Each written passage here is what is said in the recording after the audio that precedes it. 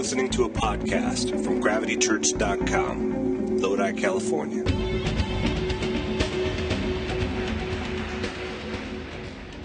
That's what we're doing. That's what we're going to do tonight. I want to let you guys know about something that's kind of important. How many of you guys know that in August we have a big fundraiser coming up, a tri-tip dinner that we're going to be raising money to be able to create some community living homes. One of the visions that God has given to us from the day that we started here is to try to minister to people in every area of their life. That means spiritually, emotionally, and physically. And that means that when we have a place like this where we can come together and we can have church, that it ministers to people spiritually. But there's a whole lot more to the picture. There's a lot of us in this room that need counseling, and we need to work through some of the things that we have in our life. And some of us need help finding a job. Some of us need a place to live. Some of us need a lot of assistance that goes far, far beyond just getting together a couple times a week in a big building like this. And so one of the strategic ways that we have found that we believe God wants us to pursue is to find homes where people can live together with a spiritual environment, a spiritual climate, where they can have the confidence and the courage and the safety to be able to work through the things that they're going through in their life. How many of you know that if you put somebody in a situation that is unhealthy, it's a struggle for them just to survive, let alone be able to grow and deal with the stuff that they got to deal with. But when you take them out of that unhealthy, unsafe place and you place them in a place that is safe and is stable and is financially able to do what it's supposed to do, they're in a position where they can grow, and they're in a position where they begin to get healthy and they begin to bloom and they begin to get confidence and courage. And we really, really believe that this is what God wants us to do in the early part of 2012. And so we're starting to raise money for this because we believe that there's people in the city of Lodi that believe in this as well. They may not attend Gravity Church, but that's okay because there's people from probably 15 different churches represented here tonight. That's one of the beautiful things about what God is doing is He's uniting us. But we really believe that God wants us to pursue this. The reason I'm telling you all this is because we're going to have a fundraiser to raise money to go towards this. And we were planning to do it in the beginning of August, but through a couple of situations, we've decided to postpone it till the end of September. So September 30th, Friday, September 30th is going to be the new date for our fundraiser dinner. We're going to be oysters and tri-tip. And we'll be giving you guys all the information on that. But I know that some of you have already purchased your tickets, so we'll be giving you guys your money back, or we'll be giving you a rain check towards that new date. But just wanted to let everybody know that tonight because there was a lot of you already hitting us up for tickets tonight. And we just want you to hold off for another week or two while we work that out. You guys got all that? Say it with me. September 30th. That was good. 4 of you. One more time. September 30th? Okay, good. Now you can't say you didn't know. Now, if anybody wasn't listening, just tell them what you just said. September 30th. All right. Colossians chapter 1. I want to read a cool scripture to you guys. It says, Christ is the visible image of the invisible God. Christ existed before anything was created, and He is supreme over all creation. For through Him, through Christ, God created everything in the heavenly realms and on earth. He made the things that we see, and He made the things we can't see, such as thrones and kingdoms, rulers and authorities in the unseen world. Everything was created through Him and for Him. Christ existed before anything else, and He holds all creation together. Christ is also the head of the church, which is His body. He is the beginning, and He is supreme over all who rise from the dead. So He is first in everything. For God, in all His fullness, was pleased to live in Christ. And through Christ, God reconciled everything to Himself. God made peace with everything in heaven and on earth by means of Christ's blood on the cross. And this includes you, who were once far away from God.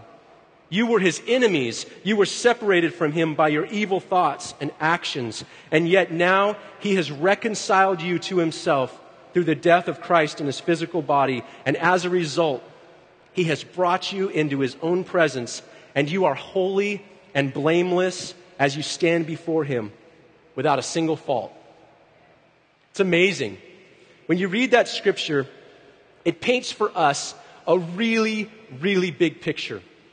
It paints for us this picture that God is a relational God. We read in Scripture that there is Father and Son and Holy Spirit, this community of individual parts to God that are always functioning and moving and flowing, and each one has a very distinct role to play. And at their heart is you and me being reconciled back to them, back to God, our Father. There is this picture of God in Scripture that we see throughout it, of a father who wants his children back, of a father who has felt the sting of a family torn apart, and he wants more than anything to reconcile that family and to bring them back together again.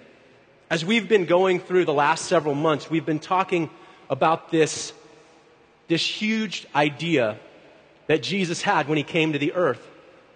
Jesus came to the earth, and the world that he came into was completely fragmented. There was people that hated people. There was all kinds of animosity. There was all kinds of racism. There was all kinds of spiritual upmanship. There was people that looked down on other people because they supposedly knew God and the other people didn't know God. There was all kinds of these things that separated this world into all of these different components. And Jesus comes into this world that is completely separated and destroyed. And he says, my heart is to bring them all back together again. My heart is that they would all be one. And Jesus lived on this world to teach a message and to share a story of a father who is absolutely crazy to find his kids and to bring his family back together again. Our Father wants his family back. And so we've been looking at all of the different scriptures and all of the different stories and all of the different angles that is used all throughout the story of God to try to paint for us what it is that we actually look like and what it is that God really wants for us to look like. We've realized that one of the things that Jesus told us that we were is he says, you guys are a family. Jesus came into a world that didn't know God in an intimate way, and he blew everybody's mind by saying, when you pray, call God Daddy. Call him Father. Call him Abba. Use an intimate term when you speak to God, just as you would your daddy. Jesus modeled that we're a family, and Jesus began to break down all of these stereotypes and all of these different molds that we had in order for us to experience that intimacy with God. As a matter of fact, one of the last things that Jesus said, he's on this earth and he is in his final days and he's hanging on the cross. He's literally getting ready to lay down his life for us. And somebody comes up to him and says, Jesus, your mother and your brothers are here. They want to see you. And Jesus says, my mother and my brothers are anyone who does the will of God. Anyone who does the work of God is my mother and my brothers. In other words, Jesus says, this bond between us, this spiritual bond that is between us because of God is even deeper and more powerful than a blood bond. And there's people in this room tonight who feel very strongly about your earthly family, that when you see your family, when you see your blood, you know there's nothing like family. And Jesus said, this spiritual bond is even deeper than that. It's powerful. He begins to break down these molds, and he begins to show us what this spiritual family is supposed to operate like. And as we've looked through Scripture, we've realized, as we've uncovered some of the things about our hearts that we know are there, but we don't know what to do with. We've realized is that we don't trust each other. We have a hard time looking at each other and saying, I can't let down my guard and let you know who I really am. Because I'm hurt because of the things that have been done to me. I still got a knife in my back from the last guy that said I could trust him. I can't let it down and I can't trust you. And yet Jesus comes into that pain and into that brokenness, and he says, let me show you what this is supposed to look like. He says these words to them. He says, trust God, but trust me too. Jesus was talking to his brothers. He was talking to his followers, and he was saying, I'm a man just like you are. I know you've been hurt, but you have to learn to trust one another, because the family of God is all about being one and being connected. We've learned that in our family, confession is a part of our dynamic, and to learn to carry each other's burdens, to learn how to love each other preemptively, for us to learn how to love first, not to wait for love and then give it in return. Scripture says that God loved us before we ever even knew what love was. He saw us in our brokenness and He loved us. And He says, this is the mark of my family, is that you love unprovoked. You preemptively love. You look for people that know that they don't deserve it. You look for opportunities where people have no reason to love you, and you engage in their lives. And this is what our family looks like. It's a family where trust is developed and confession amongst each other is normal, where that love, it flows, that preemptive love. This is what God's heart is. As we learned a few weeks ago, another picture for us to try to understand who we are is the Scripture says that we're like a body. It says we're like a body that has all these different parts. We have feet and hands and eyes and ears, and we have all of these different parts. And yet in our uniqueness, we form one. And He says, this is what you are. You are a body, and every single part is absolutely necessary. It would be foolish for us to think that we could live without some of the parts.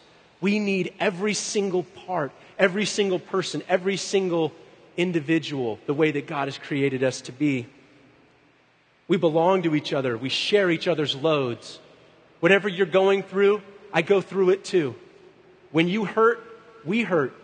When you experience joy, we celebrate with you. This is what it means to be one. This is what it means to be a body. This is what it means to be fit perfectly together. This is God's heart. Last week we talked about spiritual gifts because we know that Jesus understands what it takes to keep us all together. And in 1 Corinthians 12, verse 4, it says these words. It says, there are different kinds of spiritual gifts, but it's the same Spirit that's the source of them all. There are different kinds of service, but we serve the same Lord. God works in different ways, but it's the same God who does the work in all of us. And a spiritual gift is given to each of us. Why? So we can help each other. A spiritual gift is given to each of us so that we can help each other. See, the body of Christ, the family of God, these pictures that we see through Scripture to try to help our limited earthly minds understand a huge, unfathomable God. These pictures that God gives us helps us to be able to try to figure this out. And this picture is one where you and I instinctively go to our separate corners. When I tell you something and I sense rejection, I withdraw and I retreat. When something happens between two people where this person and this person have a conflict, then there's an issue that needs to be resolved and we separate. Because our natural instincts, because of this world, it's not to resolve things. It's not to come back together. It's to learn to live without each other. It's to learn to just say, you know what? I'm better off. I'm just better off without the pain. I'm better off without the drama. I don't need what that person has. And that's the instinct that we all have. And it's all over the place. It's in our churches. It's in our families. It's in our cities. It's everywhere. And Jesus says, I want my family back. I want them to come back together as one. I want there to be unity in my family. I want for them to understand my heart as a father. We told a story last week of a family, a local family, that was in the agriculture business. Dad was a farmer, and he worked his butt off to create a family farm and business that he could pass on to his kids. And the whole purpose behind him working so hard and so faithfully and so diligently for all the years that he did, his whole reason was because he thought in his mind, if I could just pass this on to my kids, that it'll help the family to stay together. They'll be one. They'll be connected. They'll have something bigger than themselves that'll keep them connected. And the story goes that after the father passed away and the children were in charge of the family business, greed set in. And the very gift that their father had given to them to keep them together was now tearing them apart. That same gift that a father's heart had to give to his kids in love turned into an ugly, divisive tool that destroyed them. We talked about spiritual gifts last week, and we talked about the fact that when Scripture talks about spiritual gifts, it talks about it from the standpoint of a father who loves his kids and who is generous with the gifts that he pours out. And he gives them out freely, and they're diverse, and they're unique, and he gives them out. But his heart is so that it would hold his family, the body, together. His heart is so my kids can have something that will keep them united and keep them as one. To keep them in a place to where they can function and become mature and help each other and love each other and minister to each other and give each other everything that they need in their life. Because there is a world out there that wants more than anything to separate us and to destroy us. And Jesus says, I'm all about restoration. I'm all about redemption. I'm all about bringing my family back together again. And so tonight in Ephesians, we read another passage that we've looked at. It says these words, there's one body and one Spirit, just as you have been called to one glorious hope for the future. There's one Lord, one faith, one baptism, and one God and Father who is over all and in all and living through all. One Lord, one faith, one baptism. Tonight is a night where we once again get to see the generosity of God. You and I, we're stingy. We hold out on each other.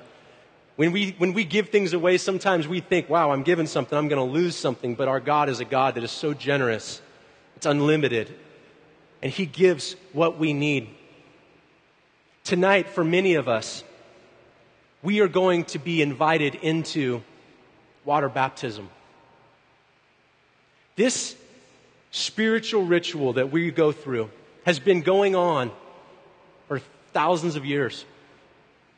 It's something that's a little foreign to the American culture, but it's something that was very common the day that Jesus walked the earth.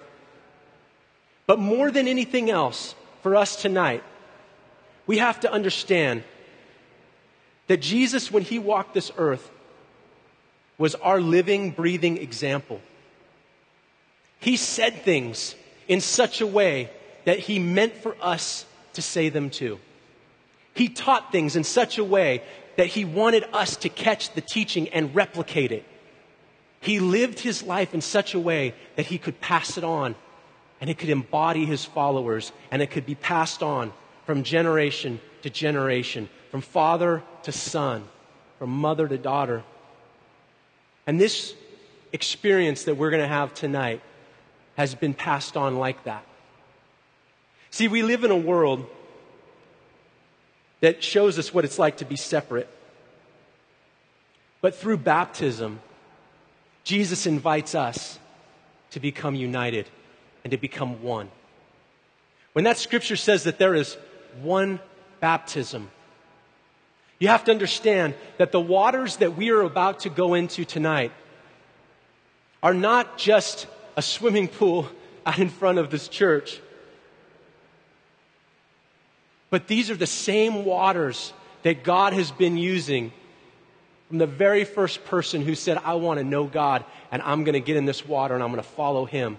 And as you go into that water, you're not doing it individually. You're not doing it as some isolated individualistic event or occurrence. You're doing it to join arms with millions and millions of people who have said, I belong to Jesus too. I'm a part of the same family. And the connection and the bond that we have, it's deeper than blood. It's stronger than the things that I know in this world. It holds us together. It doesn't matter what church I go to and the manners that I worship with. It doesn't matter even my own interpretation of Scripture sometimes. There is something bigger than just the way that I see things. And it is the family and the love of God. And it says there is one Father and one Lord and one faith and one baptism and one Spirit. When it talks about the Spirit, the Greek word in the translation is the word for breath. It's a word pneuma. It's the word that literally means the breath that I breathe. And it says there's one. In other words, you and I, when we surrender our hearts to Christ and we give Him us, we join with millions of other people and we share the same breath. We are connected, we are one, and we breathe the same breath. And God's heart is that we would be one. And tonight, we get the opportunity to respond to God's invitation. Jesus' last prayer, He said, Father, I pray that you would make them one, just as you and I are one. That you would unite them in perfect unity, that the world would know that you sent me and that you love them. Jesus' heart is that we would be one, that we would be united, and that we would be the accurate representation of the love of God because of our unity. Not the fragmented love that we try to show each other, but the real deal. And if you're here tonight and you call yourself a follower of Jesus and you've surrendered your heart to Him, I don't care where you go to church. I don't care what Orthodox you subscribe to. What I believe is that if Jesus is your Lord, that you're my brother and you're my sister. And that as we go into those baptism waters tonight, that we go in causing our family to grow bigger and enlarging. And if you're here tonight and you sense something inside of your heart stirring you to want to be known as a lover of Jesus and as a follower of God and as somebody that wants to be known as somebody that's in this family, as a part of this body, you are welcome tonight. We've got clothes if you didn't bring any. We've got extra towels if you need one. We know that there are moments when God speaks to a person's heart and they said, wow, I didn't see that one coming. If you're here tonight and you want to be baptized in water, it is not too late for you. We're going to take a short break in just a minute and we're going to allow everybody to go and change clothes. And then we're going to go out front and we're going to convene out in the front and we're going to start doing this. But if you're here tonight and you'd still like to become part of this list and experience this dynamic with us and with God tonight, and just come on up here to the front when we dismiss and let me know, and we'll hook you up and we'll get you ready. Can I pray with you? Jesus, tonight, I thank you for your great love. God, tonight, I thank you for the work that you are doing all around the city of Lodi. Lord, I thank you for every church in the Central Valley that follows after you, Jesus, that teaches your scriptures and follows your gospel. And I pray for every pastor that you would strengthen them tonight, that you would encourage them, that you would equip them and give them everything that they need. And Lord, I pray that your body, the body of Christ, would come alive in the Central Valley and would begin to share the gifts that you have given to your church, that we would begin to become one large functioning family that loves each other and shares each other's burdens and learns to live together connected no matter what church building we worship at. And God, I pray that you would unite us and that you would keep us. We love you and we thank you for baptism, Lord. We thank you for these holy waters that we're about to enter into, and we thank you that you meet us when we follow you in faith. So meet us here tonight. Jesus, we love you and we pray in your name. Amen. You've been listening to GravityChurch.com.